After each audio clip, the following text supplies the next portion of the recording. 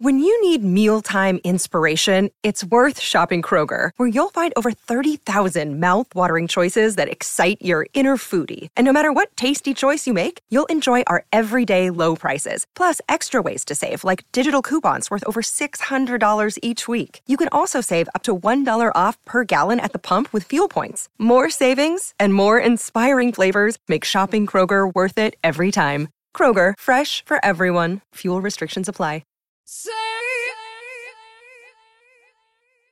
Humanity went through so many dark chapters, including genocides, civil wars, including the Holocaust. We have seen what human beings are capable of doing to each other, and still we're not inoculated against the virus of nationalism, against the virus of chauvinism or tribalism. It troubles me also sometimes when I hear people with all good intentions saying, yeah, but our nationalism is different than other people's nationalism. Our nationalism is a nice kind of nationalism.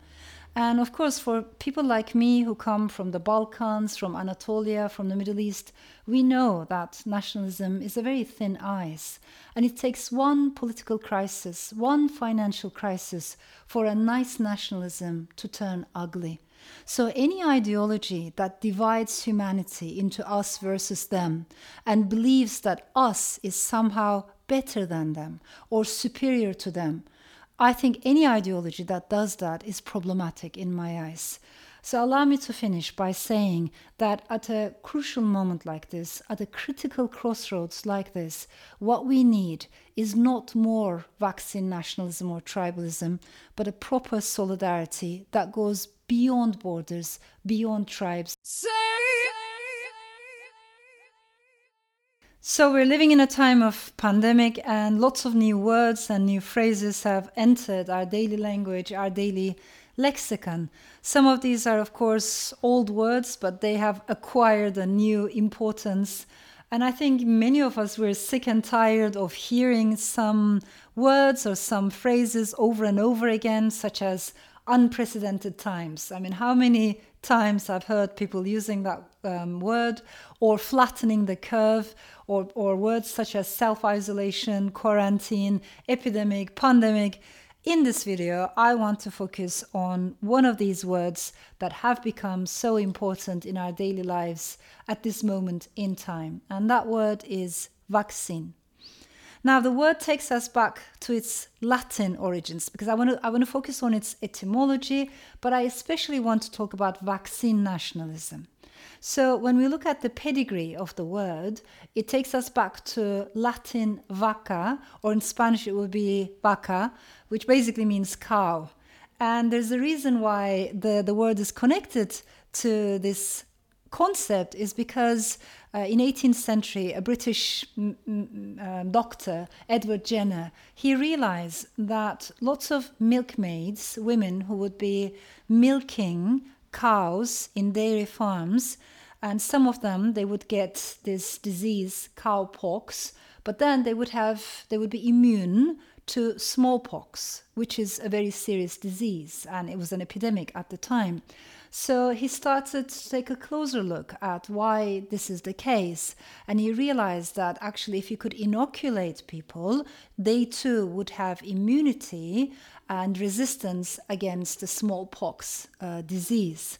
And that's how everything started. That's why the word vaccine is connected with the word cow.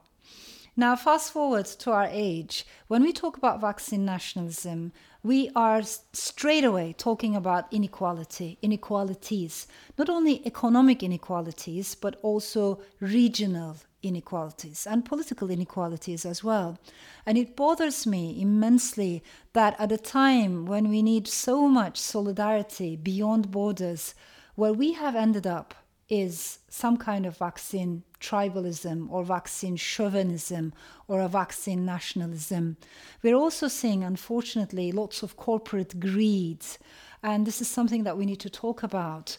The fact that big pharmaceutical companies are refusing to waiver patents or share their technologies.